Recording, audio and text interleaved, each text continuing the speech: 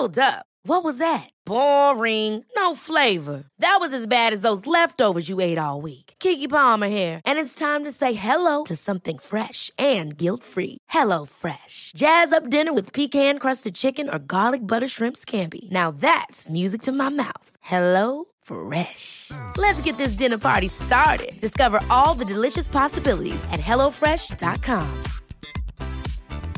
Hiring for your small business? If you're not looking for professionals on LinkedIn, you're looking in the wrong place. That's like looking for your car keys in a fish tank. LinkedIn helps you hire professionals you can't find anywhere else, even those who aren't actively searching for a new job but might be open to the perfect role. In a given month, over 70% of LinkedIn users don't even visit other leading job sites. So start looking in the right place. With LinkedIn, you can hire professionals like a professional. Post your free job on linkedin.com/achieve today.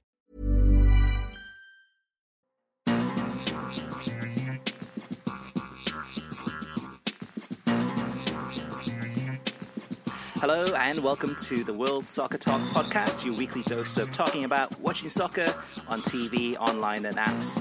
Coming up on episode 36, we review the latest Gold Cup matches on Fox, as well as International Champions Cup, friendlies and more. Plus we have a lot of questions and feedback from you, the listeners. My name is Christopher Harris, aka The Gaffer, and I'm joined by Kartik Krishnaiyer. Kartik, how are you? I'm doing well, Chris. Thank you. All right, so let's just jump right in, Kartik. For those listeners who have never had a chance to listen to the show before, instead of kind of focusing on every micro detail about tactics and formations and who's playing well and who's not playing well, we do a little bit of that, but most of it is focused on the television coverage and streaming coverage of the beautiful game. So the first question I'm going to ask you, Kartik, from this past week of what you've been watching, any highlights, anything that stood out that you were like just wowed by or really entertained by? No, and actually I have to admit, and I'll admit it freely here, probably will tonight on the Tailgate Show also when I'm on, I haven't watched any of the Gold Cup other than the two games I went to. I mean, I haven't watched a minute of it. I haven't watched a single minute on television of the Gold Cup since I got back from the games I went to in Tampa. So, no, I haven't been entertained by it. I have really no interest in the tournament. The tournament allowing 6 guys to be called in for the knockout stages makes it an even bigger joke to me than it already is. God bless the clubs in Liga MX who didn't allow their players to be released for this because their season's starting in a week, and I congratulate them on that. So Mexico keeps going with the same squad of B teamers and C teamers. So I haven't had any interest in that. I have watched obviously, I was at the Orlando City B versus Tampa Bay game at Orlando City Stadium. I enjoyed that game. It was a contrast in styles. Tampa Bay, an older team, a very British team. I'm probably the most British team outside of Britain at this point. Defending deep, playing with 2 lines of 4 for much of the game. Joe Cole, not the creative force that he could be or has been in the past, playing there for Stuart Campbell's team, who is, of course, British, also English coach in Tampa Bay, but very well organized. Veteran team got stuck in with veteran English players, a lot of veterans of the championship and League One, in addition to Cole, who obviously is a Premier League veteran. They got a 1-1 draw with Orlando City, who was coached by Tony Pulis' son, Anthony Pulis. Now, this might be interesting to our listeners. I don't think we've ever discussed this on this show. Anthony Pulis' style is not like his dad's. In fact, he was lamenting the fact that Stuart Campbell and Tampa Bay did not play football in this match in the postgame, that they were defending deep and that they were it was a derby match and they basically came in to muck it up with an experienced squad. Now, the irony being, of course, what Pulis was lamenting is what we perceive as his father's style. Although I have to say, even by his father's standards, the Tampa Bay tactics, or if you want to call it that, strategy was incredibly cynical, even by a Tony Pulis standard. But you have to watch Anthony Pulis, and they pass the ball well. They play with the ball on the ground. Lacked that creative spark in the final third, but equalized late behind Danny Deacon, the former Detroit City player, Sheffield native, another Englishman. And the Tampa Bay goal, I should mention, was scored by Martin Patterson, who bounced around the lower leagues in England for years. Then came to Orlando City when they were in MLS. Had a much reported and talked about incident in New York City where he apparently went on a bender and got released, and now is dropped down to USL to play for Tampa Bay. The thing that was interesting also about the match is I got a lot of insight into from talking to the other journalists there and talking to the people around the teams, the perception of USL productions and how they feel like the quality in camera work and quality in broadcaster is improving as the season moves on. We've talked about this before. We've talked about it many times on the show, but that it's still not at the level that is satisfactory, particularly for fans of a club like Orlando, who are used to really high level stuff with their MLS club and with their NWSL club, and for Tampa Bay, which is a team that puts a lot of money, time, money, and effort into everything they do, and they're a first-class club as far as lower divisions in American soccer is concerned. So it's getting there, the TV production. It's a work in progress, but it's not satisfying a lot of the people who watch the league from a critical standpoint yet, but it's getting better. I would say, though, Kartik, that I watched the Philadelphia Union against Swansea City friendly on YouTube, and I believe it was the Philadelphia TV channel, or I guess the in-house TV channel, and I was really surprised about how bad the commentating was. They had Marisa do kind of as co-com, and he was fine, kind of providing some analysis about some of the players he'd played with before and what type of players they were. But the actual commentator himself, I'm not sure, I didn't catch his name, but I was surprised by how poor that was. But that's the thing with USL, I think, for the most part, we're just looking for kind of a basic level of commentary that's consistent at this point, and it just seems to be kind of lots of highs and lots of lows, and hopefully in the coming months it'll be more consistent. Yeah, this week, Chris, has been an incredible week if you're an ESPN FC viewer, as I am. You've had Stuart Robson in studio, being Stuart Robson, being very kind of analytical and critical of things. You've had Ali Moreno, other than the day he went to call Salt Lake and Manchester United. Craig Burley has been in Los Angeles with Dan Thomas, wearing some odd sunglasses, I must say, and it's become the butt of jokes on the show. But Burley was away for a few weeks, and he's been in rare form, really hammering some of these transfers and the flaws in some of these transfers. And then you've had, I think, Sebastian Salazar in outstanding form, just asking tough questions, whether it's about the Gold Cup, whether it's about transfers, whether it's about these friendlies, whether it's about general trends in soccer related to these things. Been in really good form. Herculez Gomez is continuing to impress. It's been a really good week on the show. And then, of course, they've had Steve Nicol chime in and say his bits, which are somewhat predictable, but are still usually on the mark from where I sit. And Casey Keller's been in studio this week, which is a treat. It's an odd thing with ESPN FC. I mean, every couple weeks, it seems, every third or fourth week, they bring Keller or Brian McBride in. They do quite well, but then they're not around after that. Now, I know Keller calls the Seattle games, so maybe he doesn't have the opportunity to come to Bristol that often. And as far as McBride's concerned, for whatever reason, he'll come for 3 or 4 days in a row and not be there after that. I think, again, it's probably geography. He's not living in Bristol or living in Hartford or living in the area, but they'll fly him in for a week. And the same thing with Stuart Robson, for that matter.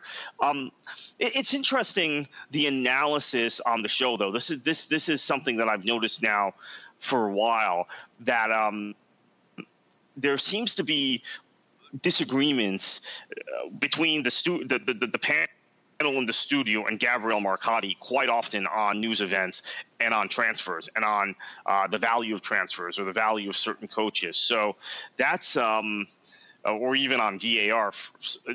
That's a continuing trend on the show. I don't know if some of the pundits in studio are just taking out a contrarian position from Marcotti, or if they generally don't like his point of view. I mean, remember, he comes at this from the point of view of a soccer reporter and a soccer journalist, and the others come from the point of view as a pundit or a commentator. So That's or co-commentator. That's maybe the chief difference. Yeah, it makes you wonder if they're going for the Fox kind of manufactured debate where they before a match they say, okay, right, you take this side, I'll take this side, and let's do a dry run. Let's practice how this sounds. Okay, you sound upset and frustrated about this one thing, and then I'll come in and have an opposite opinion. So maybe with ESPN, I mean, I think in many ways, I think they all do it, not to the extent of Fox, but maybe ESPN is probably... It seems much more natural and spontaneous on ESPN, I have to say, than than it does on Fox. Okay. But, I mean, I'll readily admit I haven't watched a second of Fox's studio during the Gold Cup, so I don't know how that's going. I really don't have any interest. Don't want to talk too much about this, but I made my views clear prior when it's CONCACAF for the U.S. is involved, how Fox covers events and covers teams and et cetera, and the sort of analysis they give. And the feedback I've gotten from people who've watched Fox during this tournament, unlike myself, is unfortunately reinforces those stereotypes I have of how they cover CONCACAF and how they cover the U.S. men's national team, very different than they covered Confederations Cup when they were forced out of their comfort zone and did, I thought, an outstanding job. So Kartik, let's talk about CONCACAF just for a minute, and then I'll have you go back into the other games you watched. But I think it's one of those things with the Gold Cup. If any tournament needed VAR, the CONCACAF Gold Cup is it. Reason being is that the officiating is so bad.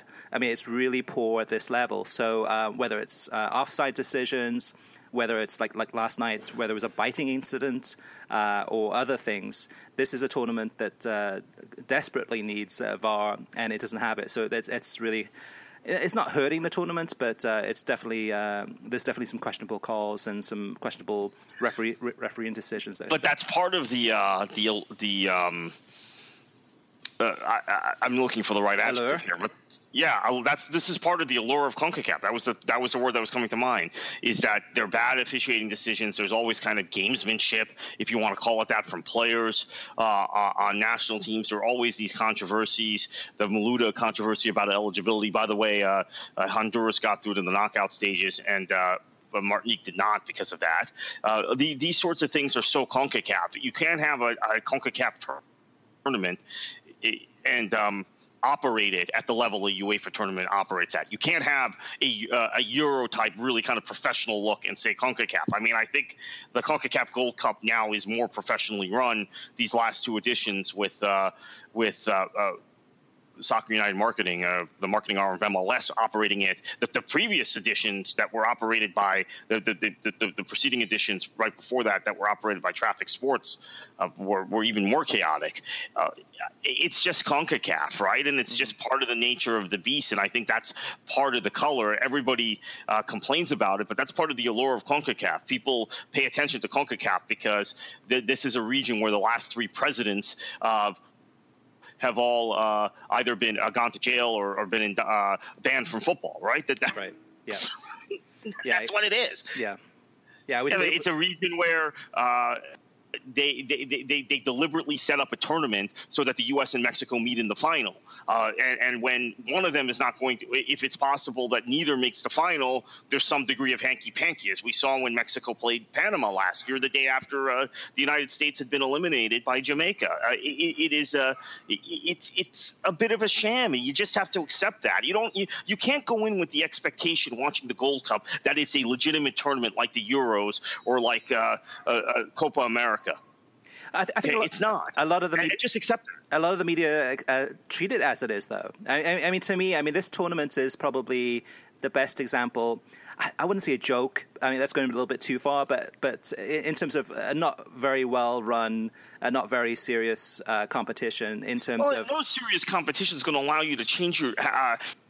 Half your starters, essentially, after the group stage of a tournament. Just put that in context. Right, exactly. And it's one of those things that, the level of football has been, for the most part, pretty poor across the board. I mean, and also even just the level of competition in terms of the teams that they're bringing in and the players. That's the region. I mean, which of these countries would qualify from CONMEBOL for the World Cup? I don't know. I don't think any of them. None of them. Which of these countries would qualify from UEFA? Now I hear people who say that Europe's qualifying is easy, and maybe you'll get into a group with Albania or Northern Ireland. But I don't know that a CONCACAF country would qualify from a group with Northern Ireland and Albania. And they certainly, someone told me, there's a group where Switzerland's leading. Well, I don't think a CONCACAF country would beat Switzerland, honestly, competitively. So it's a bad region right now, and it wasn't always this bad, right? Let's keep in mind Costa Rica.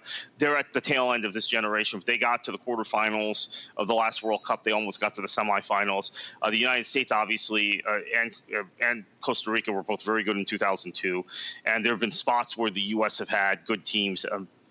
This is a chance to kind of tease something I'm working on, but the U.S. were, I think, a couple of injuries away and a car accident away in going into the 2010 World Cup from having a really good team, a team that could possibly have gotten to that World Cup semifinals. But I think right now you're in a dip in the region. Mexico has more guys than ever playing in Europe, and so we're kind of fooled by that. But they're not significantly better than they've been. I would say, Kartik, I would say the United States is a lot worse than they've been. Well, to me, I was thinking about that this morning. I was thinking that I can't remember such a bad U.S. team. I mean, this is not a full-strength team, but I mean, the new players come in last night to kind of strengthen the team. But even last night in the performance against El Salvador, they were poor. I mean, like really a lot of displaced passes. I don't. We do this to analyze broadcasting, but maybe this is, and we don't really want to analyze tactics or the matches, but I'll throw this out there because you don't necessarily hear it on Fox or from people who always want to pretend like the U.S. national team is getting better and better and better, except when Jurgen Klinsmann's the manager, because, I don't think Klinsmann was a good manager. Those people who follow me on social media know that, but it seems like he was largely railroaded by elements of the media in this country. Mm-hmm. I've come to that conclusion, even though I was one of those who was very critical of him when he was a manager. Except when Jurgen Klinsmann was a manager, there doesn't seem to be the proper critique on this national team. Where is the Claudio Reda in this team? 10 years on, the U.S. hasn't developed another player like him.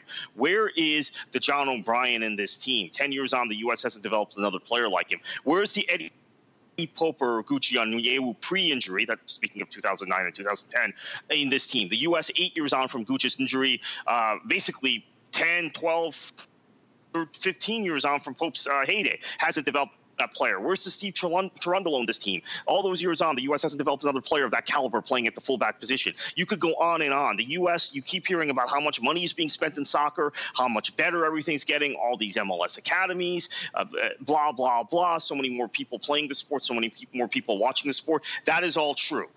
But the actual end product, as far as the national team is concerned, is significantly worse than it was 10 or 15 years ago, in my opinion. No, and again, I just ran through players that the U.S. have. The U.S. doesn't have anyone comparable to those guys that I just named. I agree. And this is against teams that are subpar in terms of, across the world scale, in terms of teams like Martinique, teams like Nicaragua, teams like El Salvador. These are teams in the past that the U.S. would have just run right over. And in each of those three games, they were competitive. There were chances for each of those opposing teams to win these games if they could have put their chances away, which they didn't. And the U.S. was lucky for that.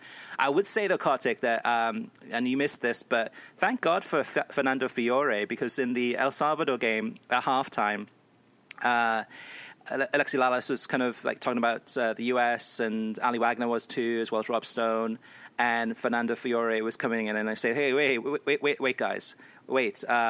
Look at this. Look at the bad passing by Dempsey, especially. Look at the U.S. is not playing that well, because before the match." Here's another problem I have, with Fox, and this is a CONCACAF event.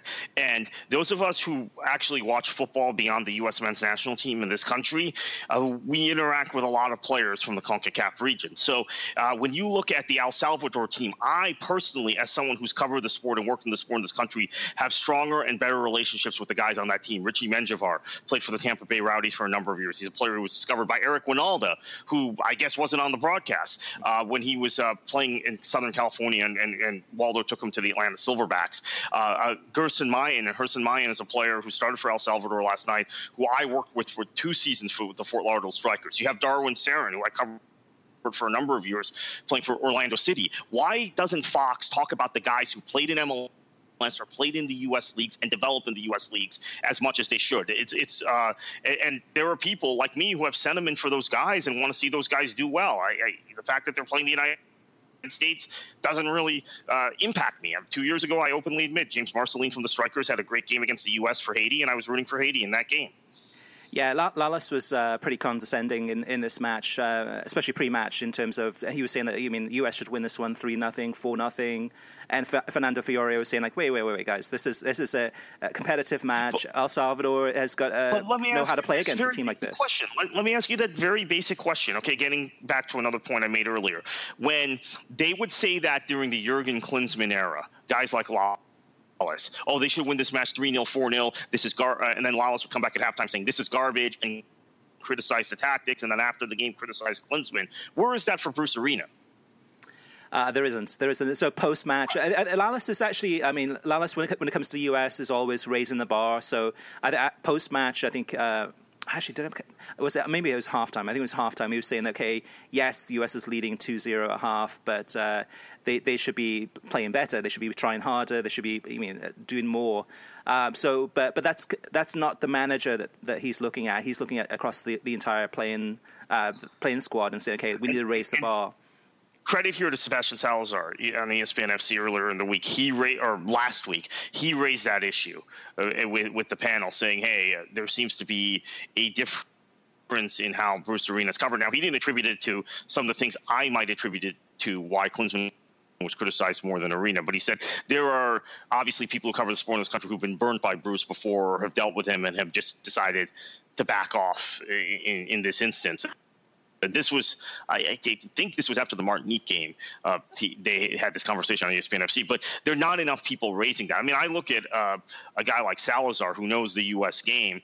He would have been perfect for Fox to hire and put in the studio when the U.S. is playing or there's a CONCACAF event. Knows Mexico obviously very well too. Knows Europe as well, but they obviously didn't hire him, and it goes back to, I think, the mentality of Fox, the kind of personality they're looking for, and Rob Stone fits it. Yeah, and that's the concern that we had and do still have about Fox when it comes to U.S. games, is that they're too positive, too rah-rah. And like I said too, thank God for Fernando Fiore. At least he was able to step in and say, like, hey, wait a second, guys. These are good players. This is a good team. They know how to play against the United States. This is going to be a not as easy of a match as you think it is. It might end up being 2-0, but it's not going to be 3-0, 4-0, 5-0 like you said, Lalas. Well, although in reality, every game with the U.S. calling in the cavalry, so to speak, and Mexico not doing that, and other countries that are engaged in World Cup qualifying kind of being conservative as to their selections, the U.S. should, and the U.S. being at home, they should rip right through this tournament. But they haven't been. Well, they should if they're playing to the level that we expect them to play at, and they're far off that. The other thing, one more thing too, Kartik, before I go back to you to talk about some of the other matches we watched, is just even the opening line from John Strong in the U.S. El Salvador game was again condescending. And he said, okay, the big boys are here, and now the tournament can really begin. And to me, that kind of dismisses the entire tournament up to this point, and now says, okay, all right, now you got Michael Bradley, Josie, and Clint Dempsey, and now all of a sudden, now this is the real U.S. team. Well, we saw the real U.S. team, and yes, they did win that match.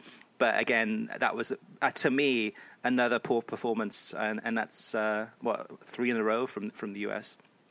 Right. Again, you're looking at a situation where the United States is taking this tournament much more seriously than Mexico is. Yep. This was the case in 2013 also. The U.S. last time they won this tournament, and everybody was rah-rah about that. Mexico was in a bad spot with their A team at the time, but they sent the B team. In fact, the guy who had the most caps going into that Gold Cup in 2013 was Rafael Marquez Lugo, who had 11 caps coming into that tournament. They sent an absolute B team. Chepo was still managing them, and it was rah-rah USA. We won the tournament, having called in guys like Landon Donovan and DeMarcus Beasley, although I will mention that Klinsmann gave Dempsey and Altidore and a number of other guys that tournament off. Bruce Arena has not done that now. So they have to win the tournament. I I think you're right that John Strong's line was somewhat condescending, but also I have to say, what's the value of a tournament that allows you to swap out 6 guys and after the group stage? Yep. It makes you think, the tournament has no value. It's starting now, even though we're 2 weeks into the tournament. Look, I mean, I was more interested in what was going on in MLS after the break yesterday, full slate of games, but then I was in the Gold Cup, and that's just the way it is. But so moving on, one guy who never pulls his punches is Taylor Twellman, and he was in tow with Adrian Healy for the Galaxy Manchester United match at the StubHub Center on Saturday. Thank you. Saturday night. And really, really good discussion, I think, about Jermaine Jones from Taylor Twellman and Adrian Healy. Really good discussion about Pogba, how Pogba can play. Twellman was contrasting the Pogba we've seen with France, even in this most recent friendly with England, how he dominates matches from kind of a number 8 position to the Pogba, the kind of passive Pogba we've seen at times with Manchester United. Healy got in about the physicality of the Premier League, and maybe that was something Pogba had to get used to. I think also there was personally an issue. My analysis is there was an issue of midfield partner for Pogba. Believe it or not, I know there are a lot of Manchester United fans who don't like certain players, but I believe it or not, I think Pogba played better last season when he was paired with Marouane Fellaini in central midfield than when he was paired with Michael Carrick, who to me is one of the best players in his generation, English players, or with any of the other midfield combos, Ander Herrera, who I think is too valuable. You have to play him somewhere. But Fellaini's tactical discipline allowed Pogba to do a lot of roaming. So there was a discussion of this on air. There was a discussion of Jermaine Jones, as I mentioned, what's his future in the national team, what his past was. And it made what was a friendly game, and Twellman can do this, right? I have to give Healy some credit, too, because obviously he was facilitating the discussion. But Taylor Twellman has this ability to make a game that, to me, had absolutely I had no interest in this match. Interesting because I'm listening to the analysis just to hear what Twellman says and what he talks about important topics related to players on those two teams, which are things I'm interested in, even if I'm not interested in the match. So one of a kind in as far as American co-commentators go. 2 nights later, you had Real Salt Lake and Manchester United. A similar discussion from Moreno and Healy. Although Moreno, I watch every day on ESPN FC, and I like him a great deal, but I'm overexposed to him, right? So I kind of know what his opinions are. But he gave some very good points again about Jose Mourinho and the signings and Moreno's big thing in this, whether it's on ESPN FC or in the broadcast of this game, is you spend the kind of money Manchester United have the last 2 summers, you don't have any excuses. And Moreno seemed quite annoyed that Mourinho continued to talk about winning the strain of the Europa League, the strain of winning the League Cup, and how that affected their Premier League form. Moreno, during the broadcast, said, you finished 6th in the Premier League. It's bottom line, right? Yeah. You finished 6th in the league. So... but that's the thing, Kartik. That I mean, to me, Adrian Healy and Alejandro Moreno need to have their own talk show. They need to have their own podcast, because I was watching this game, and actually this game was really competitive. I really enjoyed this one. But it's better than the other games. But Moreno and Healy were just carrying on conversations throughout the whole match as the game was going on, as things were happening, as like a really bad foul was happened on the pitch, and the referee didn't call it. They just talked right over it. They were talking about predicting that Real Salt Lake, I think they were joking, but Real Salt Lake would win the MLS Cup and Manchester United would win the Champions League. And those conversations, kind of like you said too, in terms of some of the players on the pitch and like how well they're doing and this, that, and the other. But to me, you're missing the match, and this is a really competitive match. Right. And Moreno wasn't talking about how the players were doing in that particular game. He was talking about just overall kind of macro themes, right, which I enjoy hearing. But yeah, you're right. I mean, I guess as far as calling the game, I would encourage ESPN to do that. I mean, it seems they have so many personalities now, guys who've developed personalities that you didn't necessarily have you didn't know had personalities before, like Kurt Gomez, who does the podcast with Max Bretos, like Alejandro Moreno, who now has been in studio with Craig Burley for 4 years. So if you didn't have personality before, that will bring it out of you, working with Burley. And Stevie Nicol, who I could listen to over and over about things, and who's really up on what's going on in Spain and Italy as well, not just in England and Scotland. I don't think he's as up on Germany, but he's up on most of the European leagues. So you could have that. There's just a lot of personality in ESPN soccer team, personality in a positive way, where they're talking about soccer, just kind of different than Fox. So I definitely got that from this game. And then, as I said, all week long, ESPN FC has been very good.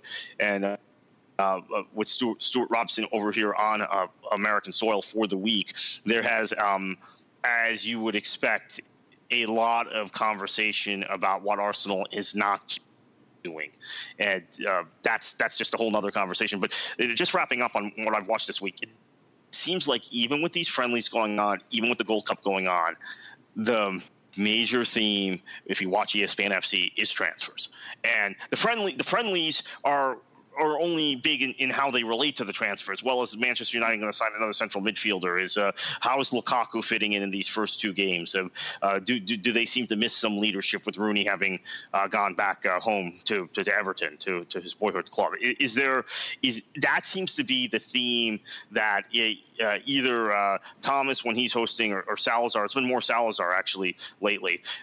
What they play on is transfers. It's all about transfers. It's all about the market from the standpoint of the guys who are in that studio being ridiculous at this point. The amount of money being spent on guys who are, from the perspective of analysts like Stevie Nicol and Ali Moreno and guys like that, just above average players.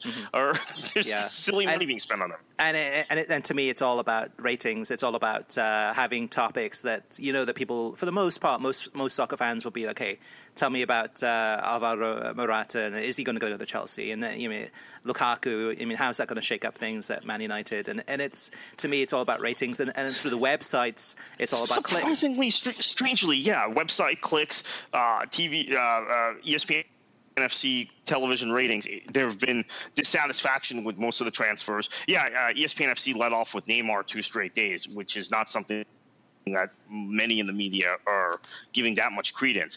But the thing that I found really interesting, and maybe our listeners found this odd too if they were watching ESPN FC, there has been nothing but criticism of Lukaku's transfer to Manchester United. This isn't the right guy. They paid too much. He's not going to fit in with Jose Mourinho. The Morata signing, interestingly, from Nicol, from Robson, from Moreno, from Burley, talking about the prospect of them getting Morata. He hasn't been weighed in since they signed him, and company has been a positive one. So I was thinking, well, maybe they're just slamming every transfer because Kyle Walker, Stevie saying, he's not really even an average defender. He's fast going forward, but doesn't fit Pep's style. They overpaid for him. Danilo, same thing, overpaid, et cetera, et cetera. But this transfer, for whatever reason, they've embraced. I don't know if that's it.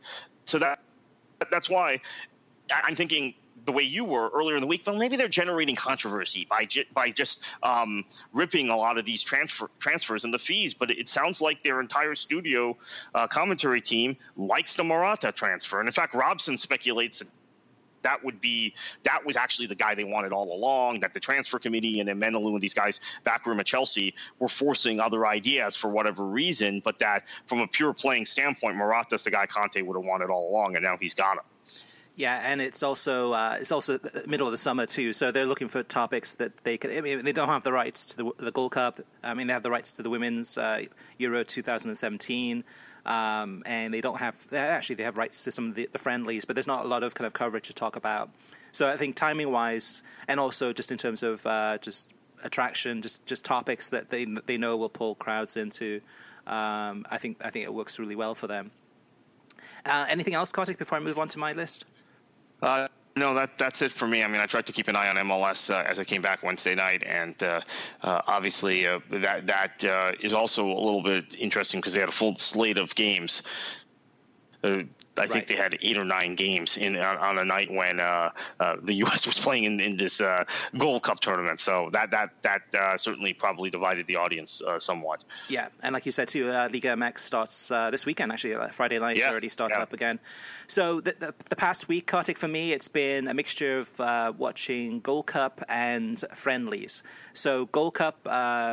Not too much to mention. The only thing I would have mentioned that I haven't mentioned already is that I did listen to one of the games on Sirius XM FC on satellite radio. I was driving someplace and I was listening to Panama against Martinique, and it was interesting because I was able to hear that just the audio of the match. And it's a Fox, I think it was FS1 or FS2, probably FS2, that broadcast on the radio as I'm driving. And Mark Followell and Tony Mueller were pretty good. And then the halftime show. And to me, it was just Fernando Fiore. He sounds worse on radio than he does on television, because on television he's very animated. He's doing different gestures and all this and that. But on radio, all you hear is his voice, and it's kind of he's all over the place. And for radio, it didn't work as well. But still, it was kind of I thought it was a little bit funny. And then the US games we talked about. So for me, other than the Gold Cup, I've watched so many friendlies this week, Kartik. I watched Malaga against Sheffield United.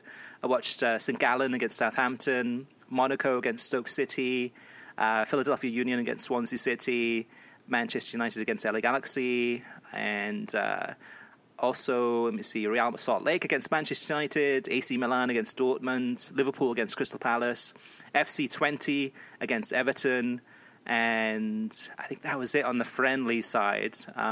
For me, watching friendlies is interesting because I get to see, for a couple of different reasons. One is kind of scouting, seeing some of these new players coming through the systems, and seeing if there's any players that are impressing me, or even some players that I do know, and seeing if they're not fit. Like, for example, one example, and this is a player who's coming back from injury, it was Charlie Austin for Southampton, and he looks really far off fitness, high fitness levels.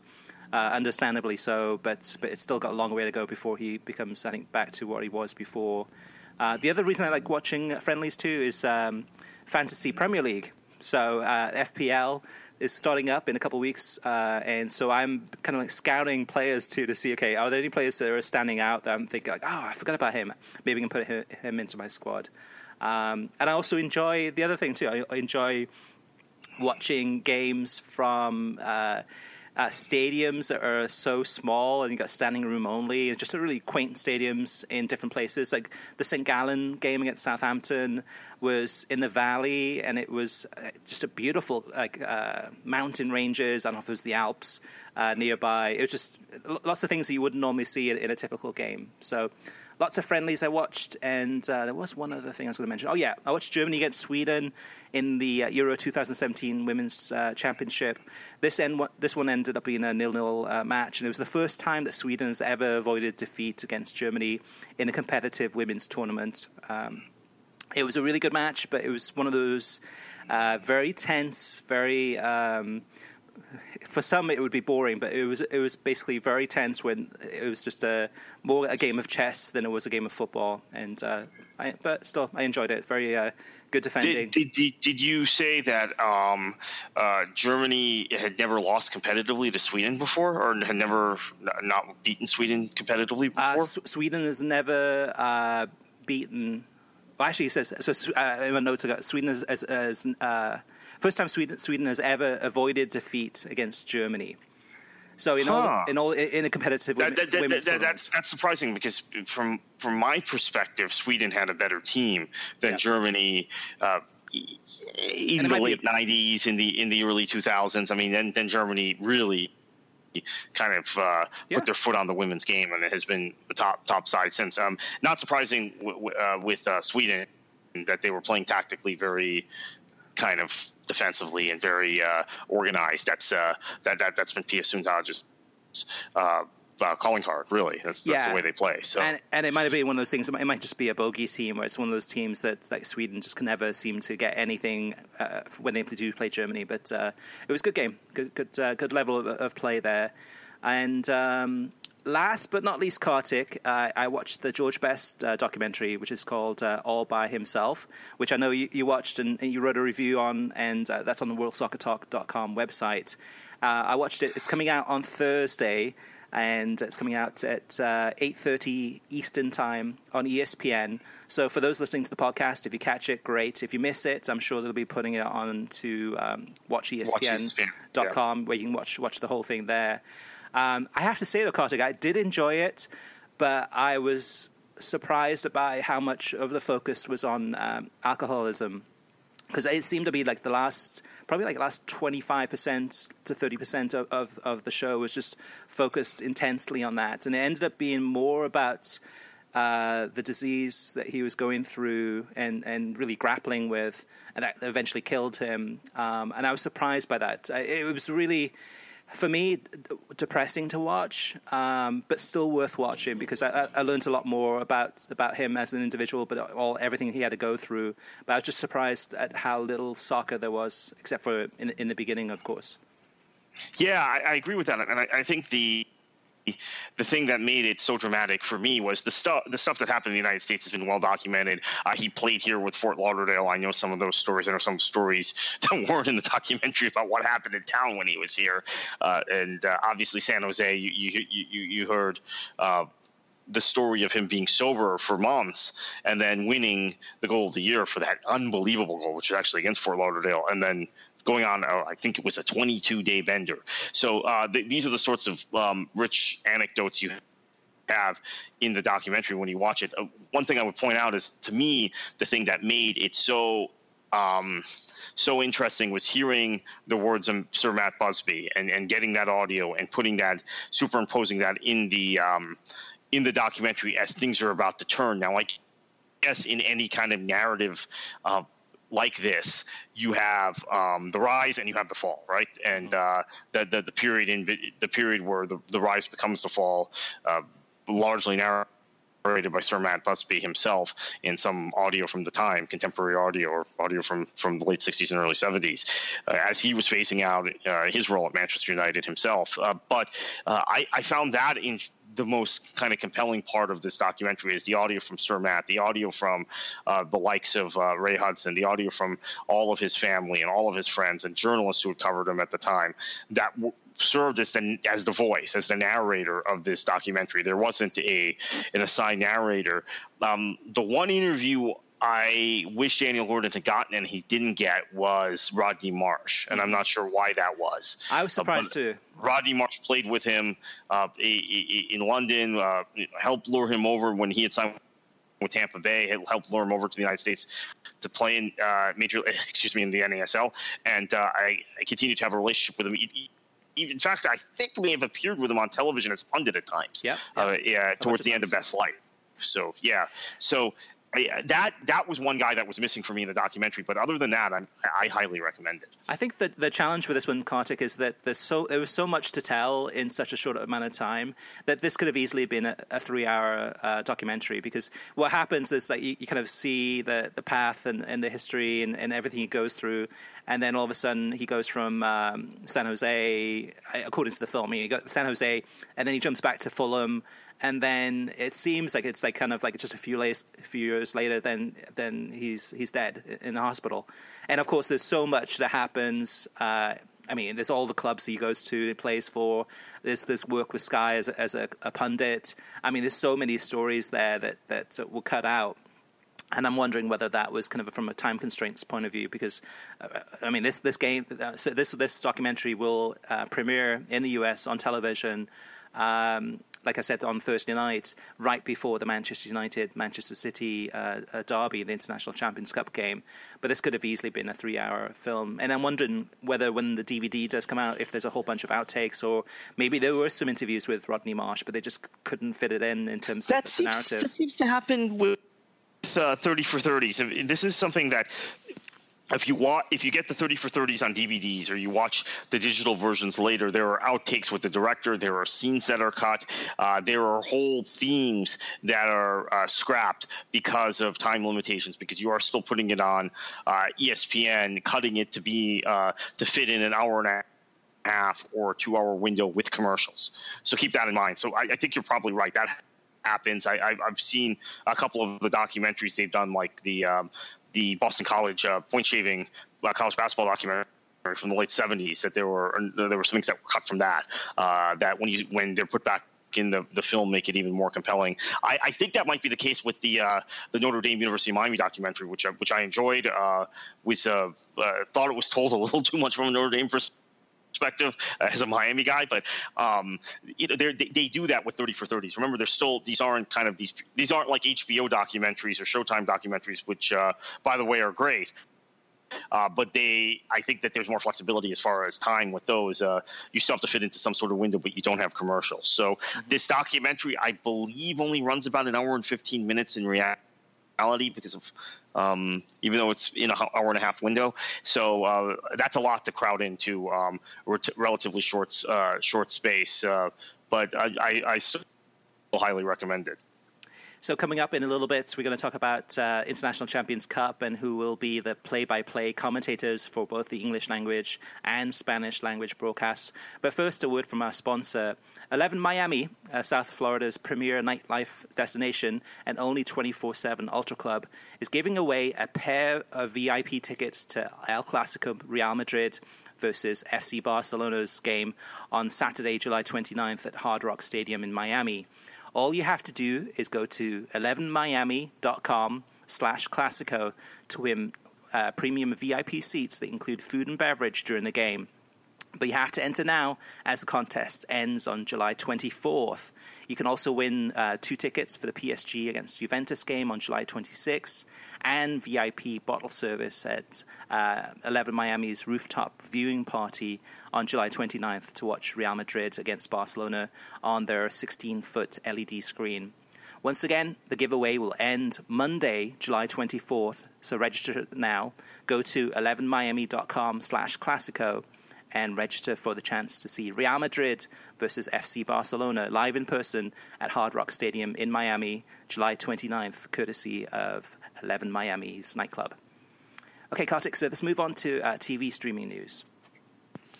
Yeah, a lot happening in the world of TV, and we just teased it. ESPN, ESPN Deportes, ESPNU, and ESPN News will combine to present the International Champions Cup, which has already started from July 18th to July 30th. Play voices are John Champion in English and Fernando Palomo in Spanish.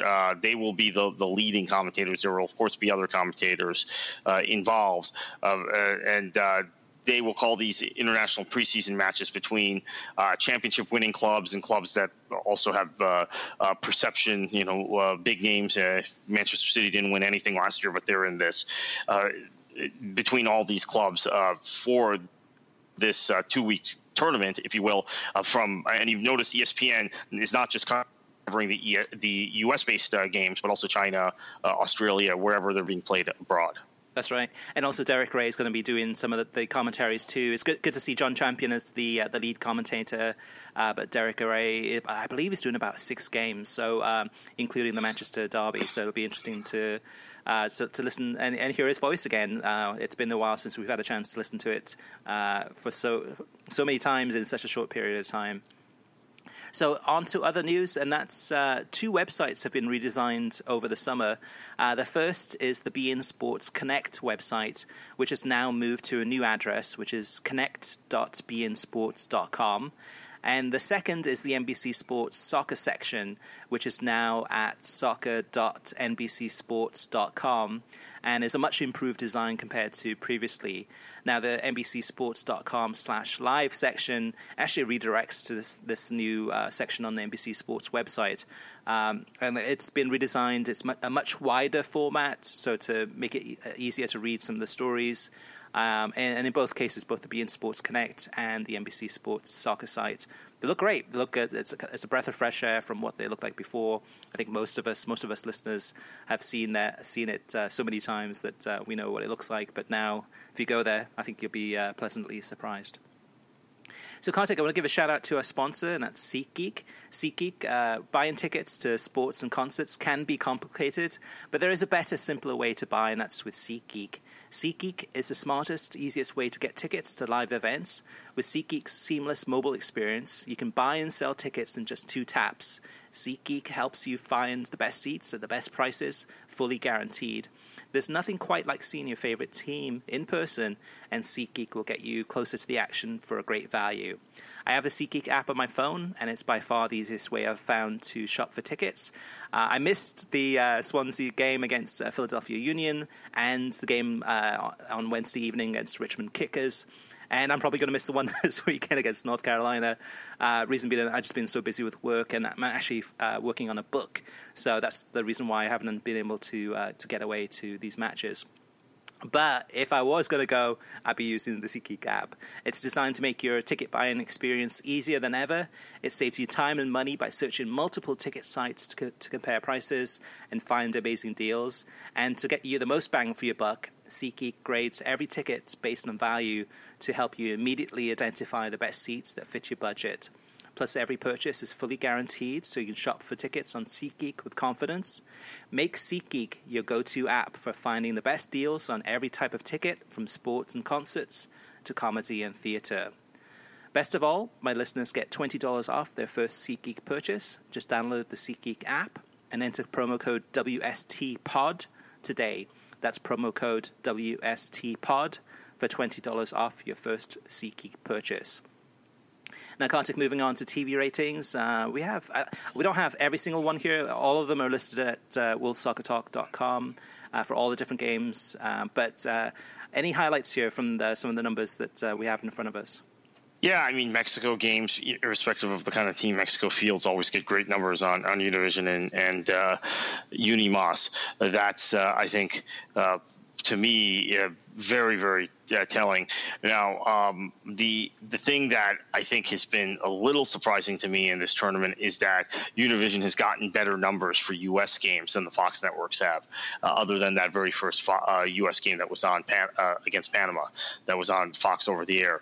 So that is a trend I want to continue to track, because I've had that suspicion that would happen. Now, we haven't had the head-to-head comparison with Telemundo, who will be covering the World Cup next year. But will there be some bleed? Now, during the World Cup, you have all kinds of casuals that come, and they're going to watch Fox, right? Mm-hmm. But will the core soccer audience that is engaged in the sport now, a year out from a World Cup, will they all gravitate to Fox as the English language rights holder, or will there be bleed to the network covering the tournament in Spanish? In this case, this tournament Univision, but next summer Telemundo. Based on the Martinique match and the Nicaragua match, we're seeing that. So that's something to watch, and that's something that Fox may claim they're not concerned about. Maybe they're not, because they're going for a more casual audience and a raw kind of jingoistic audience, maybe people who are less sophisticated in how they take in the sport. But that's something I would continue to track. So those are the ones that really stand out for me. Yeah, for me, it's been I'm actually looking closely at the numbers for the Mexico matches on FS1 to see how those numbers are doing, because Fox has positioned Mexico as America's second team, which I know to me at least it's I don't know, that's a long story, but to me it's not a true representation of how the average American soccer fan feels. They don't feel like Mexico's the second team. That's like saying, like, for English fans, Scotland's your second team. Well, that's not the case. But the numbers in terms of FS1 for the Mexico games, 280,000 for the Mexico against Jamaica match, 302,000 for Mexico against Curacao. FS1 is putting a lot of effort into promoting Mexico, and even in the US games, in the halftime, there's usually a segment on Mexico, and that's something we haven't seen in the past before. So with Fox picking up a lot of the English language rights to the FMF Mexican those are some better games. Those are better numbers than we had during the Confederations Cup, though, for a lot of Mexico games, group stage games. So some upward progress, and the Univision numbers are also higher than the Telemundo numbers, which, again, it may be timing of games, prime time versus versus the middle of the day. It also may be the relevance of the tournament. Look, I think the Gold Cup is not a very serious tournament, but I don't think the Federations Cup is a very serious tournament. Also, I think I said that when we had that when we were covering that tournament. So Mexican fans are probably still more interested in a tournament that is going on American soil where they live, and potentially could crown them as continental champions, even with a B team. But also, I think, Kartik, too, you've got, you got Costa Rica, you got Panama, you got El Salvador, Nicaragua. You got a lot of listeners, Spanish-speaking listeners that will watch Univision. Some of those countries. Games. Yeah, some of those countries. Right, I mean, there aren't that many Costa Ricans in the U.S., but Salvadorians there are. Hondurans there are. Right, but rather than, say, Confederations Cup, in terms of... There probably has many Americans in Costa Rica, actually, but... Yeah. Go ahead. So far, I think from the numbers I've seen so far, that Univision is about 20% further ahead than Telemundo was for the Confederations Cup. So the Gold Cup, there's more people watching the Gold Cup than there were at the Confederations Cup. But like I said, too, I think a lot of that, too, is just there's a lot of more Spanish-speaking countries playing in this tournament for the Gold Cup than there would be for, say, Confederation Cup, where, it's Mexico and Chile. Right, and then obviously there are people who watch Jamaica and Caribbean nations as well that are in this country. Exactly. And one more thing I do want to highlight about the TV numbers is that NWSL got its best number so far this season on Lifetime. And I had 127,000 watch the North Carolina Courage against Portland Thorns game. So week by week, those numbers are going up and up and up. Last week, or the week before that, was the best number, and now they've gotten their even better. The best number beat that one. So things are looking up for Lifetime. And that might be a reflection also of less soccer being on to compete with. And then that particular game, Portland versus North Carolina, was a big game in terms of the NWSL table. So I think that had something to do with it as well. Okay, so let's move on to listener mailbag, and the first one is from Mike from Salt Lake City, and he sent this in through email. He says, I'm a newer listener to your podcast, about 4 months or so. I enjoy the podcast, but I don't understand your criticism of Fox being pro-American with their soccer coverage. The majority of the audience resides in the United States and is mostly interested in the U.S. men's national team, so why not devote more coverage to the team that your audience is interested in? I think Fox can be objective, and a U.S. men's national team cheerleader in their analysis. ESPN FC shows you how you can balance support for the U.S. team and be critical when warranted. I feel you only criticize Fox because they are cheerleaders, and I think Fox is appealing to the soccer fans who will make up most of the viewing audience, fans of the U.S. men's national team. I enjoy the podcast. Kartik, what do you think about this one? Yeah, I think he's right to a large extent, which is that Fox is appealing to casual fans who aren't hardcore soccer fans. That will be the majority of the viewing audience in 2018. And I just mentioned that would be the core, and that's what they're striving for. ESPN FC, look, ESPN FC talks about, it's not talking about the U.S. constantly. It's the way they talk about the U.S. It's the way any guy who has played decently well in MLS has elevated themselves to just kind of the status. And look, I was very critical of Jurgen Klinsmann. You can go back and look at my Twitter feed from when Klinsmann was the manager the last 2 years in particular, from maybe early 2015, late 2014 until he was sacked, and see that I was no fan of his tactics, not necessarily a fan of his squad selection, had called him at times a charlatan because of the things he would say in the press to deflect criticism of him. But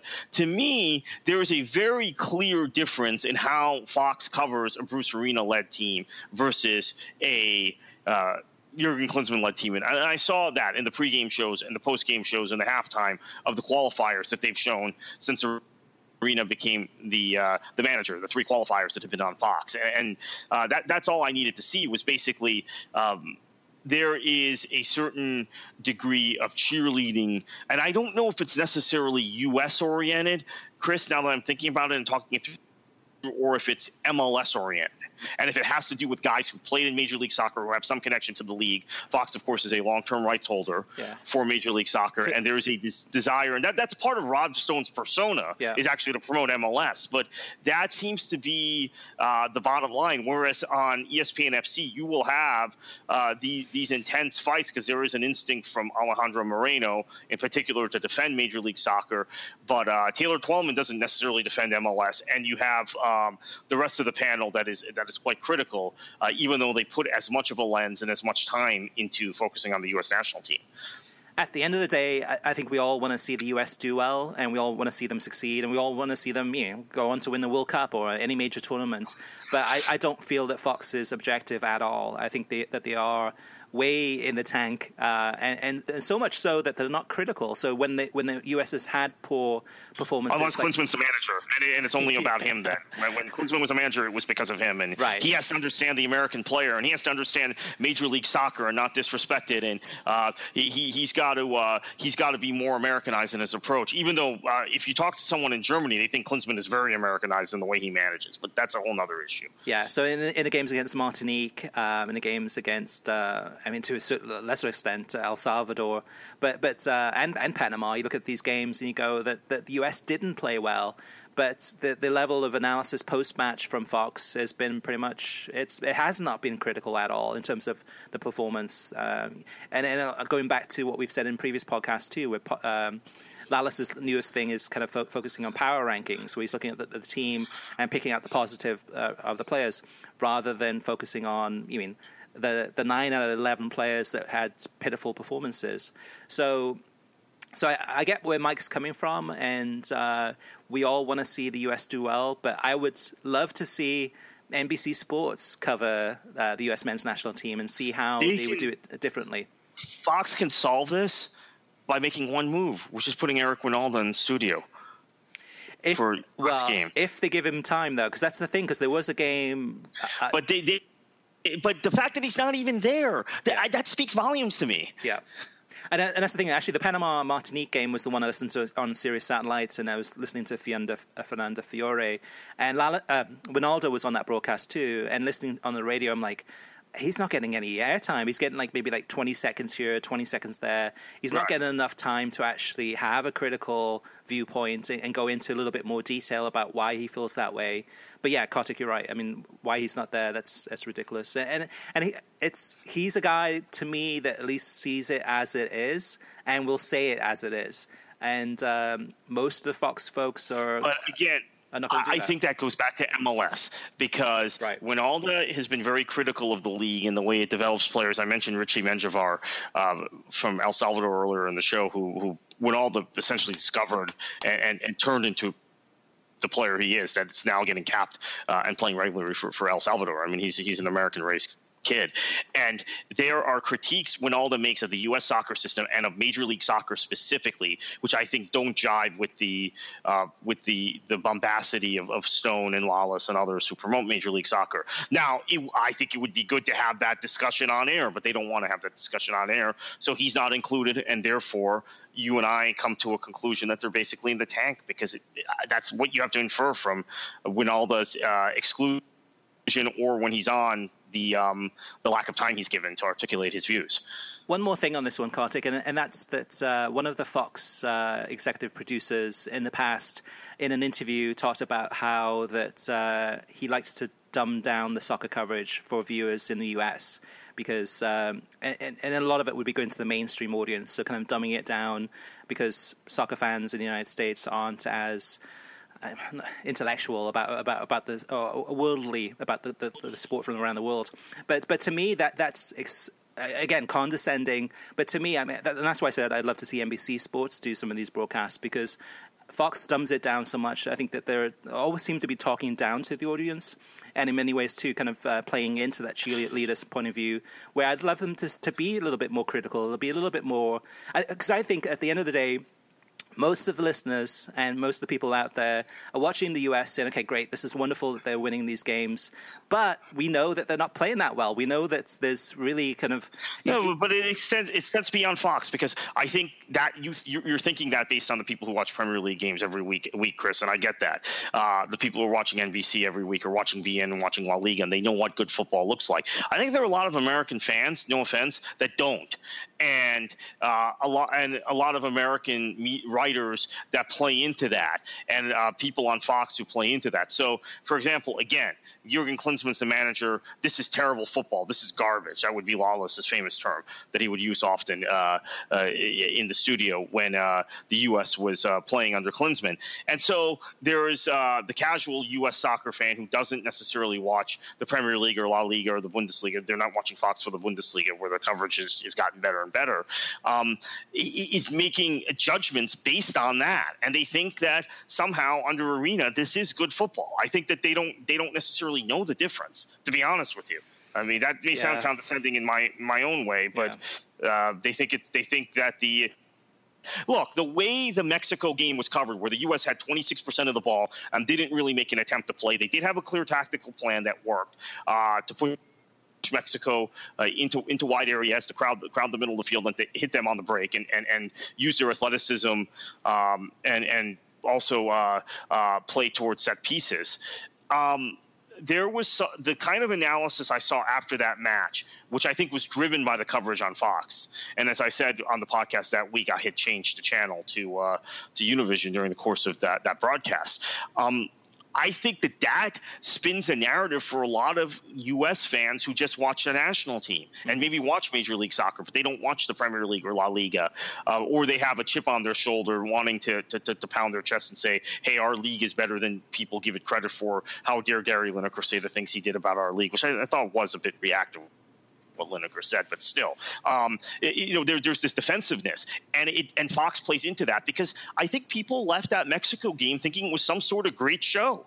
There was some sort of great performance by the United States down at Azteca, when I was embarrassed that 20 years on from being able to do incredible things in Latin America, 20 plus years on from Copa America run in 1995 and World Cup 2002, that we played that way a qualifier, that we set up our team to play that way, which was an admission to me that we're not very good. Arena did a good job tactically, but to me, it shows the United States doesn't have the personnel, doesn't have the quality in its depth. Yeah. And that was not discussed on Fox, and that was not discussed in most of the articles written by U.S.-based soccer journalists after that match. Yeah, a lot of the coverage is very short-term. I mean, to me, my biggest criticism about the U.S. is that a lack of playing style. There is no playing style. It's very much haphazard, and it's not very technical. So, but this is, again, Kartik, we mentioned this, I think, last week, that we should do a topic about the criticism.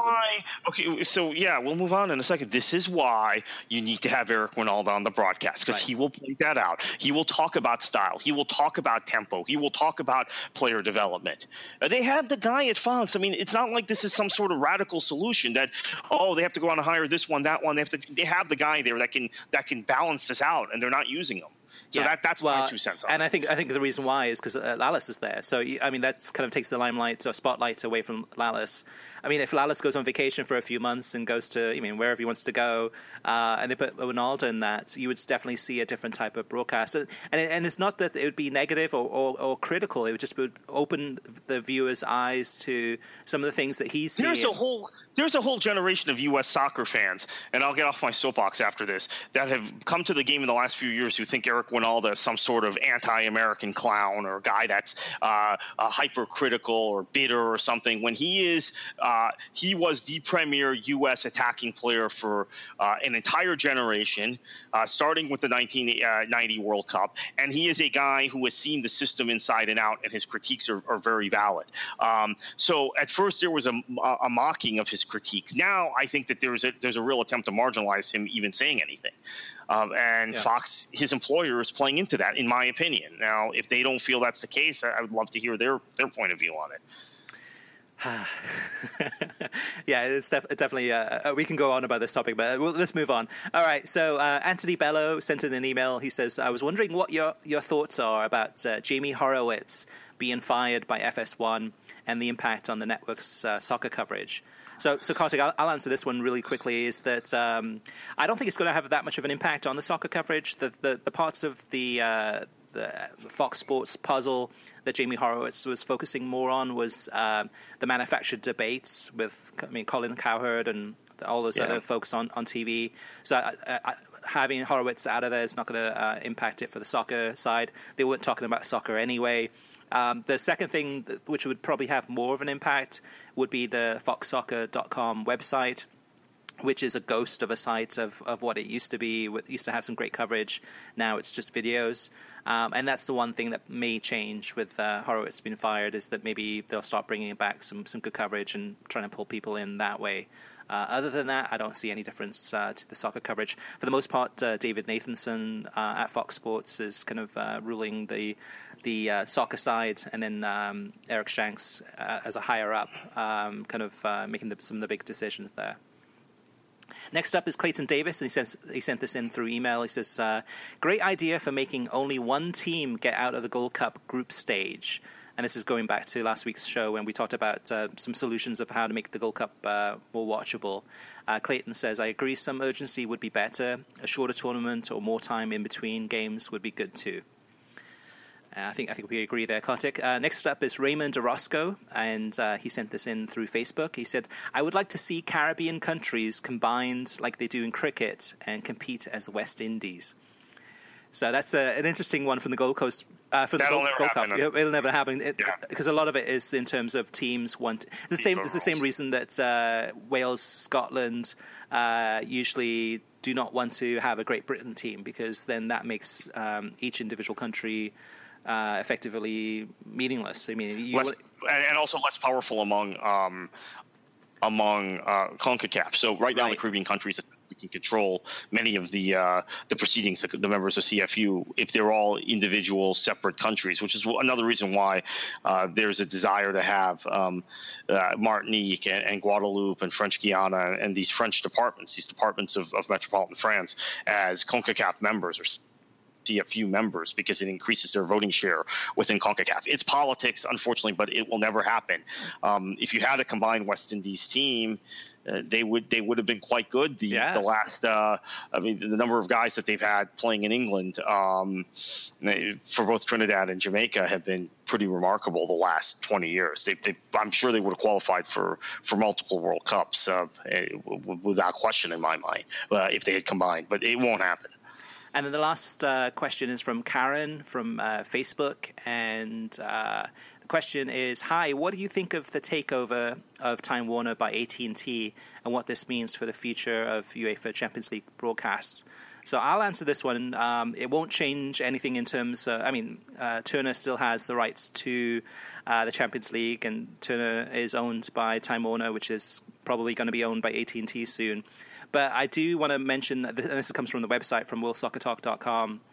Oliver Say has been writing quite a bit about it, so I'll quote him, and he says that the Time Warner AT&T merger will likely put some of the Champions League games on True TV and or HLN, which is formerly known as Headline News, which will give the companies the opportunity to hike the subscriber fee rates.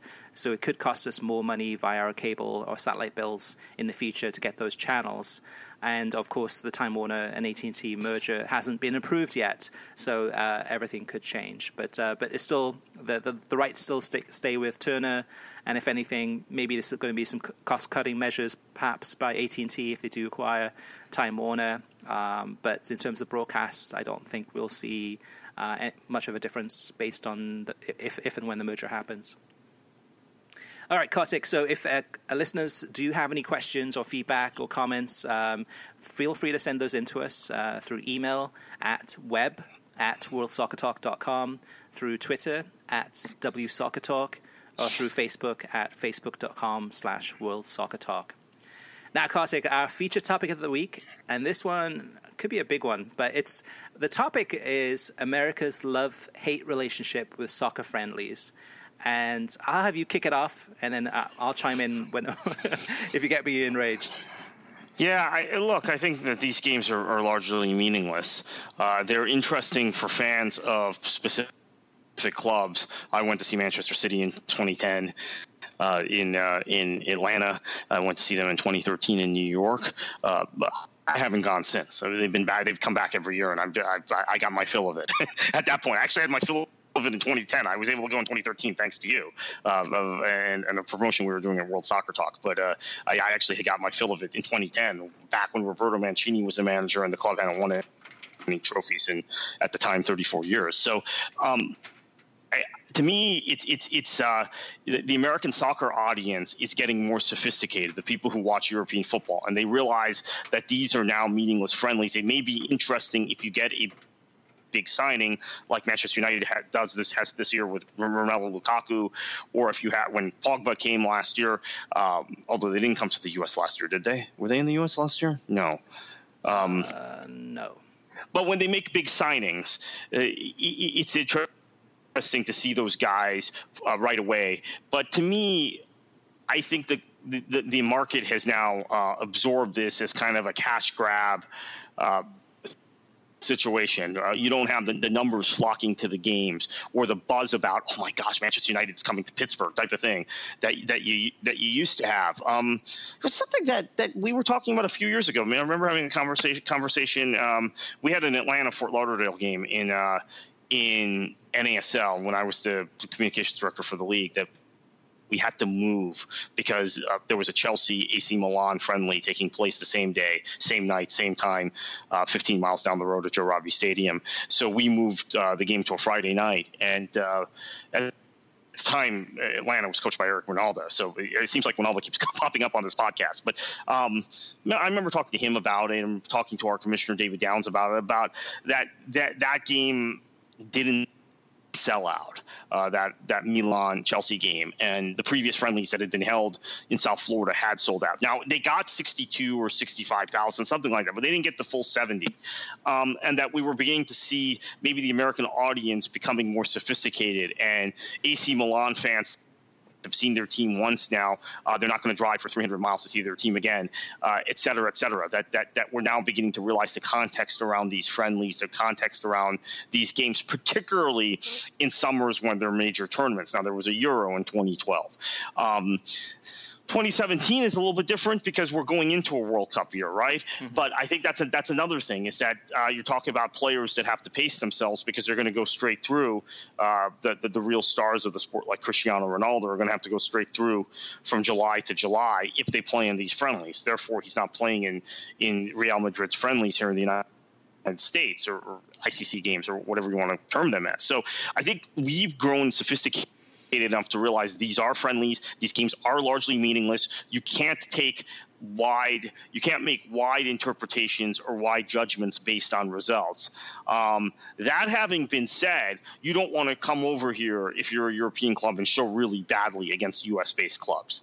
So that I think plays into a whole nother part of it where these games are competitive to the extent that I've seen European clubs come over and get beat by MLS teams or struggle against MLS, USL, NASL teams. And you don't want to be one of those clubs. So I think there is a certain degree of fire and competitiveness you saw from Manchester United in the first half against the LA Galaxy, who are a much more known brand, right? Known commodity in Europe than Real Salt Lake. But Kartik, though, I mean, I have to disagree with you here because I think in many ways, a lot of it's based on the US teams is how, in terms of the LA Galaxy as one example of that match, is that it's not just about the European teams or teams from anywhere around the world coming and putting in a good performance, but it's also because it needs to be the US teams, whether it's MLS, NASL, USL teams.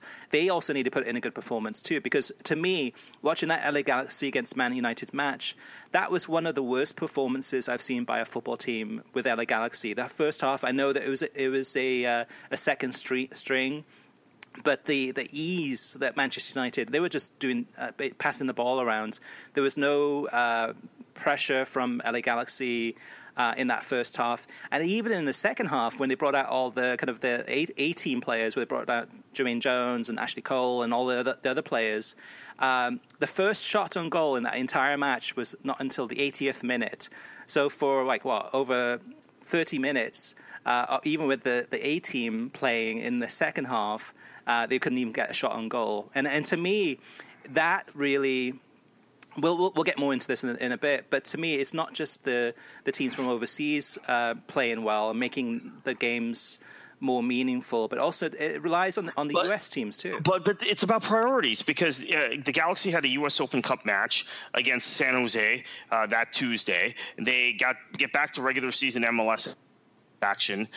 They're in a break. A few days later, they're in mid-season. How do you prioritize a friendly in training and in your squad selection? And again, there are strange rules in MLS, which is probably another reason we need Eric Winalda on Fox. But that's again, I guess maybe we can talk about that topic. But you don't have a squad, Chris. You don't have a squad. I agree. Where you can play 3 times in a week. I agree. And so if you have 2 competitive matches in a week and you have a friendly, you're going to de-emphasize the friendly very naturally. I agree. But if you're LA Galaxy, why are you even taking this match then, other than cashing in on the tickets? That's because to me, then, I mean, you had Real Salt Lake, who put in a good performance against Man United. And to me, watching LA Galaxy, that was probably the first or second time I've seen them this season on television. So most of the MLS games I've seen, I haven't seen many LA Galaxy games, because usually those are the later games and I've got kids and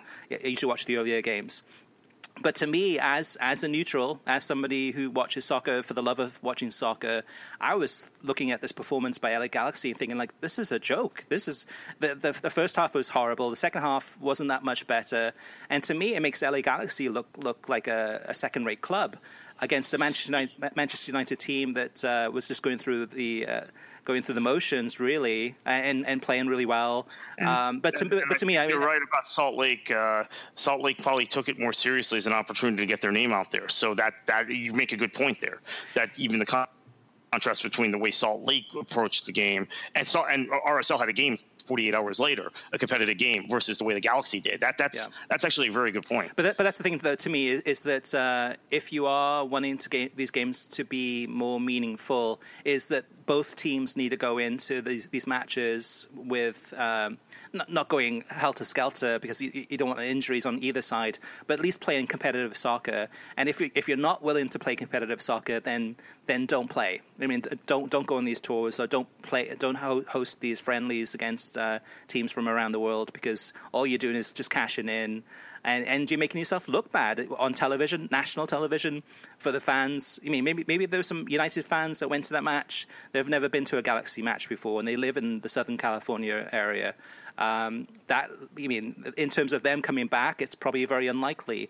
And it'd be interesting to see LAFC next year if they put in the same type of level of commitment against a foreign team, or whether they actually play up and try harder to be a little bit more competitive, to look better on television or to look better in person. But Kartik, I think personally speaking is I think I get what you're saying in terms of these being meaningless friendlies. But I think they are meaningful. And the reason I think they're meaningful is because of the fans. Because it's one of those things that, yes, the foreign teams are looking at this way to increase revenue through, playing these lucrative friendlies, but also expanding their the supporter base. But at the end of the day, these tickets are being bought. I mean, you're looking at any of these games that have been played this past week in the United States with foreign teams. Most of them have had great attendances.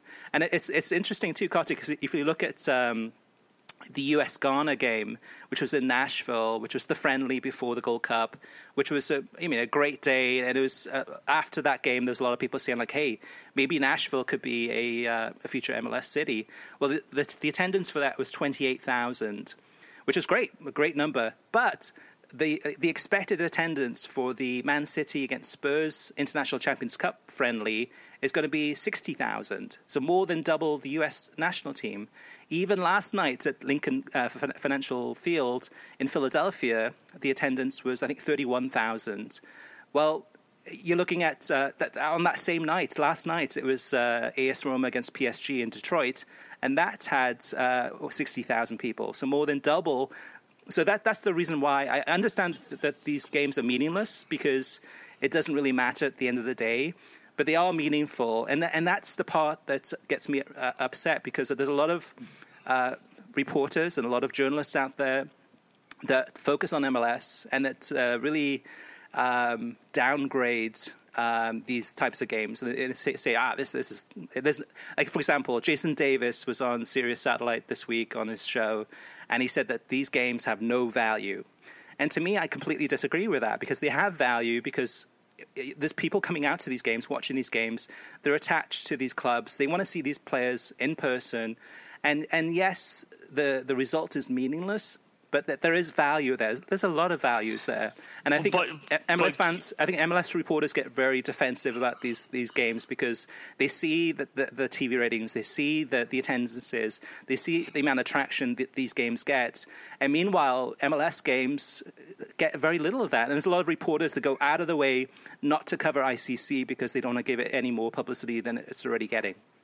Well, that's fair, but we have to distinguish between games between PSG versus Man City or whatever, right? Spurs versus PSG, and games that involve clubs from U.S.-based leagues, whether it be NASL or USL or also MLS.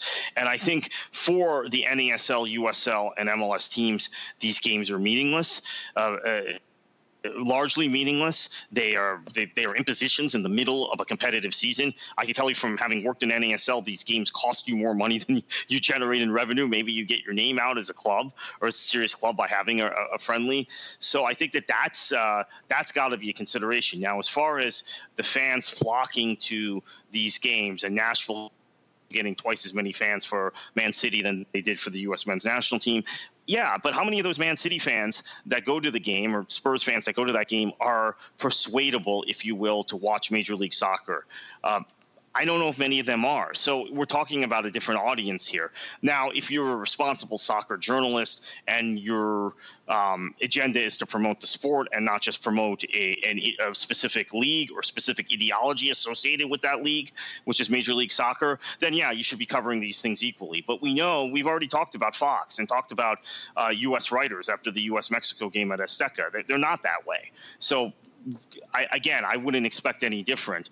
And there is this. I think it's important for folks to understand who may not realize this. There is an ideology attached to supporting Major League Soccer, and being a writer that covers Major League Soccer. It's almost like a cause for so many of the people who write about the league and cover the league, and the Rob Stones who present the league. It's a cause. It's a cause that they want to promote, and they want to make MLS appear more relevant on the global stage and appear more to be of a higher quality than perhaps it is. And that's why we've also had this problem with the U.S. men's national team of every guy who's doing decently well in MLS being elevated as the next big thing for the U.S. men's national team.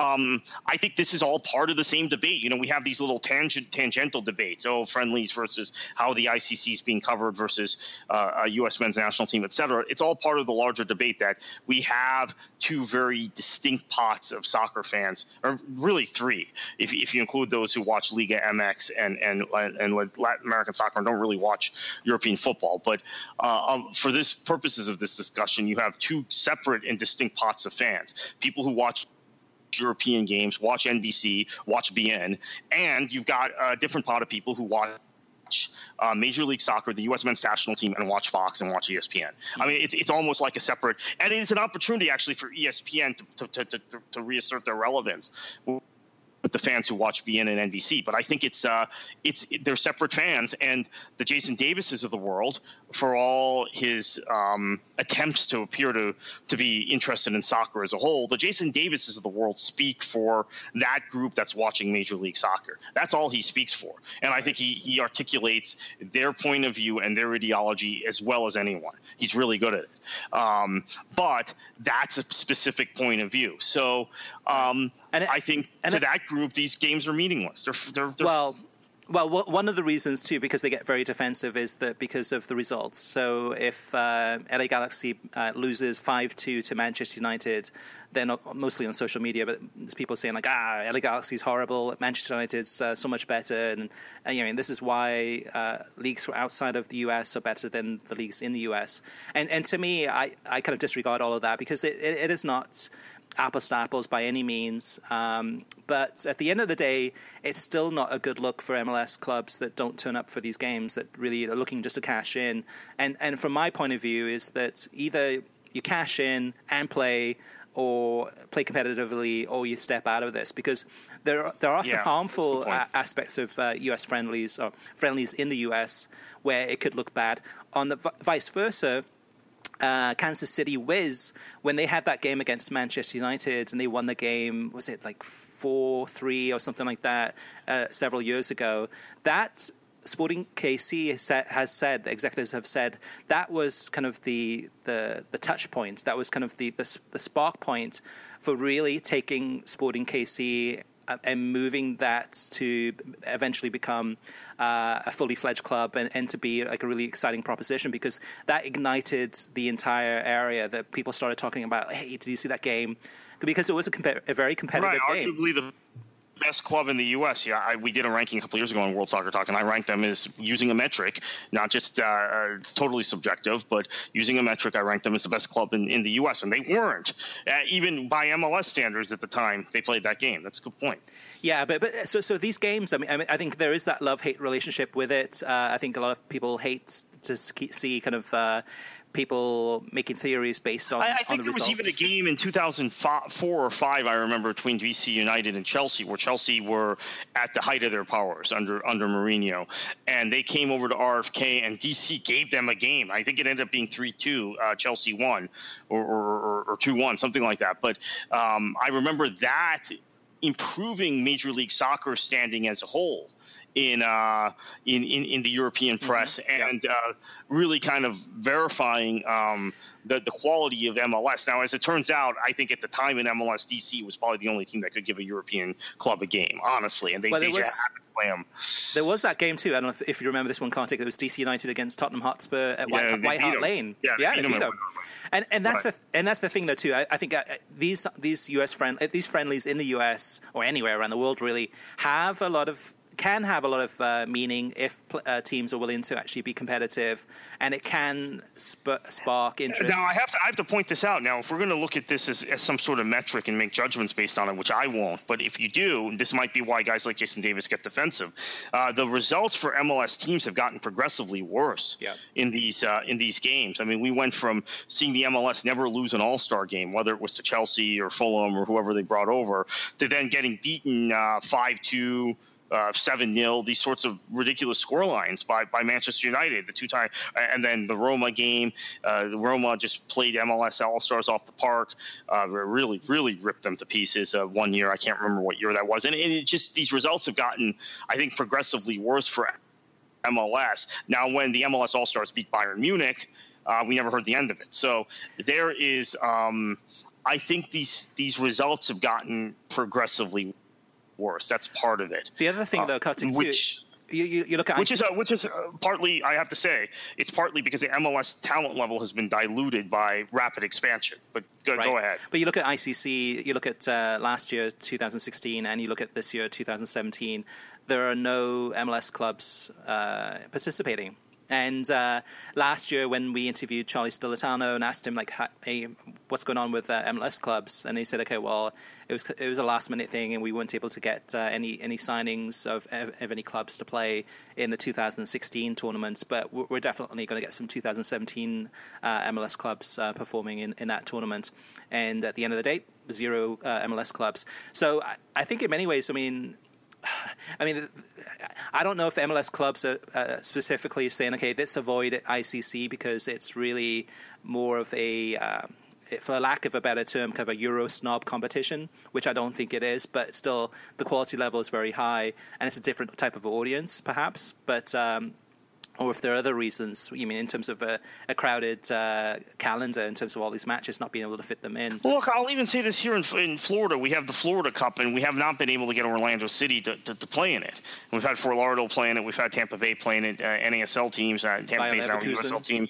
I mean, we've had those sorts of teams. That's what the tournament's based upon. Right. We have not been able to get Orlando to play in it. And there are restrictions on the MLS calendar and the collective bargaining agreement. That's been part of it. I think also part of it has been there's just a genuine fear in MLS land of exposing yourself to these sorts of things unless you control the venue, you control the atmosphere, you control the gate as far as money is concerned and making money through SUM. So I would say I think that's part of the reason they don't participate in the ICC. Possibly. I would say that it seems that this summer there seems to be far fewer MLS clubs having friendlies against foreign opposition compared to previous years. So, yes, Man United played Real Salt Lake and they played LA Galaxy essentially as warm-up matches for ICC. You've had Eintracht Frankfurt play against Columbus, and they also had another game. But above and beyond that, there haven't been. I mean, the Swansea's been playing Philadelphia Union, but then the other clubs have been playing are USL clubs. But there are not a lot of friendlies MLS clubs, so maybe it is a conscious decision where they're saying, okay, this is not really paying out for us. I think there are opportunities where it could pay off for them, but for whatever reason, they're not choosing to take those, and maybe they just see that it's a lose-lose for them, and maybe at the end of the day, it is for many of them. But I don't know. To me personally, just to kind of finish on this note, Kartik, unless you have anything additional to add, but for me, I do find the friendlies meaningful. I think I agree that the results are meaningless, but meaningful in terms of just the amount of people that show up for these games, the passion from the supporters in the stadiums, the great opportunities that fans get to see their favorite clubs in person. And I think judging by the ticket sales and judging by the amount of interest, I think this is a win-win for those clubs overseas. And I think that these friendlies are a good thing for soccer in the United States because it does help the sport grow. Yeah, I would agree. It definitely helps the sport grow. It's on the surface, the games actually taking place is a good thing for soccer in this country. I do think, though, however, there are some serious questions as to the importance of the games in terms of football, soccer, and also whether or not the fans that watch European matches are actually persuadable to MLS in its current form, or whether even it goes the other way too, right? Yeah. Whether the quality of watching Juventus play a Real Madrid. I mean, it's that you don't get higher quality than that in the world of football. And I don't care if it's a World Cup final. I don't care if it's Germany versus Spain. A Germany versus Spain game is not as high quality as a Bayern Munich versus Real Madrid game. It just isn't, honestly. And although that they would push it, that pushes it, obviously, because there's so many of the same players. But in Italy versus a Spain game is not as high quality, although it's interesting. It's a great game as a Juventus versus Real Madrid game. This is as high quality as you get.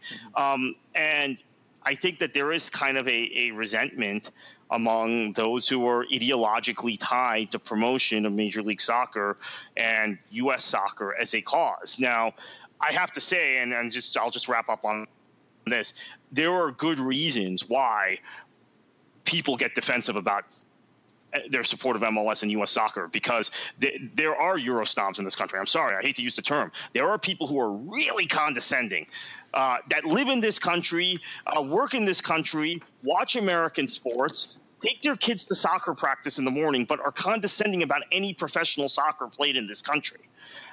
And we have to deal with that. Those of us who've worked in this country and have worked in the game in this country, as I have for almost a decade, and have and try and support soccer in all its different forms. But sometimes it manifests itself into this ugly shouting match and things like Davis saying, "Hey, these games are meaningless. I don't care," type of thing. I think it's, in many ways, though, too, Kartik, that's a good point, because you look at the Gary Lineker comments that he put on Twitter when he was watching the LA Galaxy against Man United game, saying that MLS is so far off some of the top teams or top leagues in the world.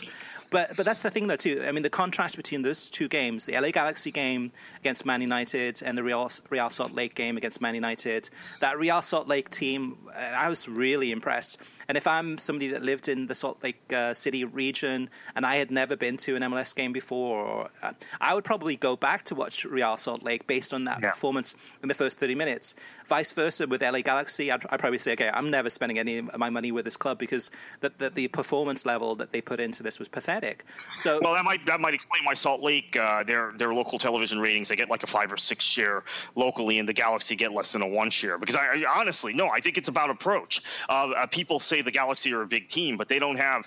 There were like a handful of people watching Galaxy games when they're on the road on television in that market who don't go to the games already. Whereas Salt Lake, there's a whole bunch of fans who don't get to go to the games that won't watch that team, and that manifests itself. So it manifests itself in television ratings and getting support locally when your team goes away from home as well.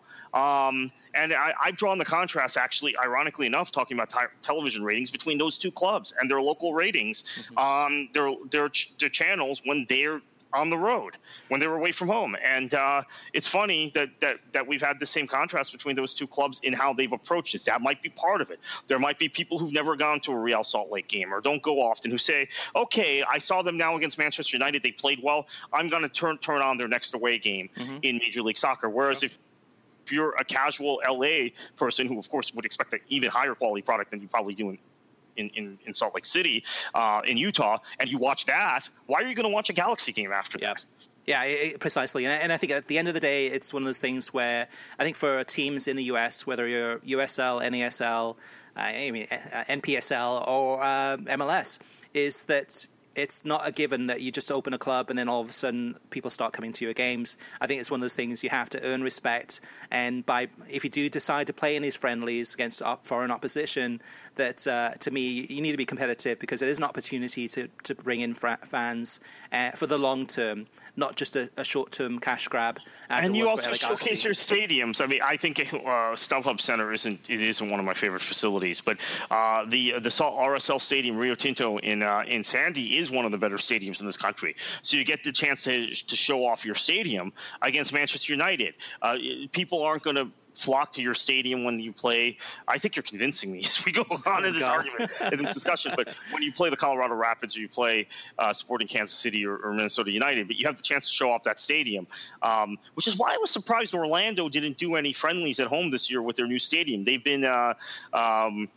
been willing to bring Stoke in and Newcastle in and Brazilian clubs, Ponte Preta, Sao Paulo in the past, when they played at the Citrus Bowl, but unwilling to in their new stadium. I mean, I think it would be a great opportunity to show off their new stadium. That's why I think that there has been a conscious effort to limit these games. It just seems that to be far fewer friendlies than what we've been used to in the past before, where we've had even championship clubs, a lot of championship clubs coming and playing, and we haven't seen that this summer. So I think it's a conscious effort on MLS clubs' point of view in terms of our US clubs that they don't see the value in this. And I do see the value, but you have to earn it, and there's a lot of work that goes into it. I have to say on that, and maybe we can wrap up on this, it is expensive and cost prohibitive if you're a US club to bring in, no offense, but to bring in Swansea, to bring in Cardiff, to bring in Sheffield Wednesday, to bring in Fulham or Watford. These lower-end Premier League teams are high-end championship teams. It's tough.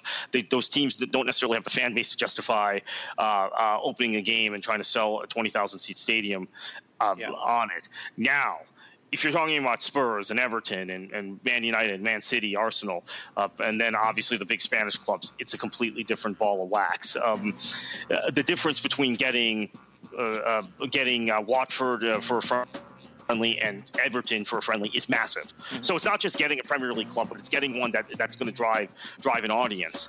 And unfortunately, Everton, it costs a lot more to bring Everton than it does to bring Watford or Swansea. Right. So it's all goes back to economics.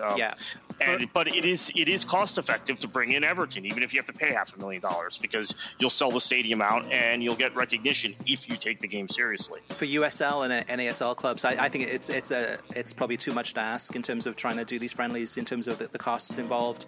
For MLS, I disagree with you, Kartik, in terms of I think there is an opportunity there. Just as one example of one game, and that was Swansea against Philadelphia Union. A lot of the Philly Union fans were expecting about 5,000 fans. The attendance attendance for that game was over 16,000.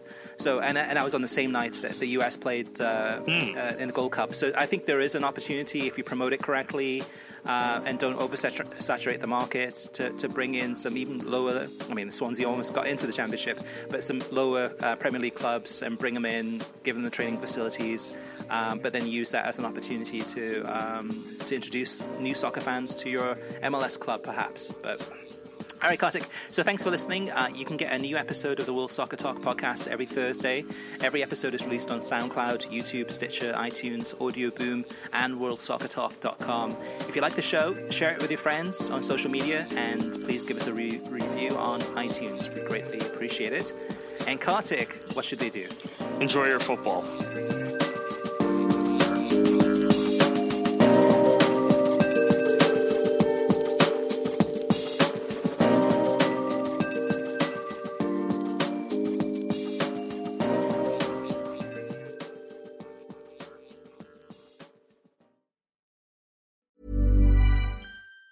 Even on a budget, quality is non-negotiable. That's why Quince is the place to score high-end essentials at 50 to 80% less than similar brands. Get your hands on buttery soft cashmere sweaters from just $60, Italian leather jackets, and so much more.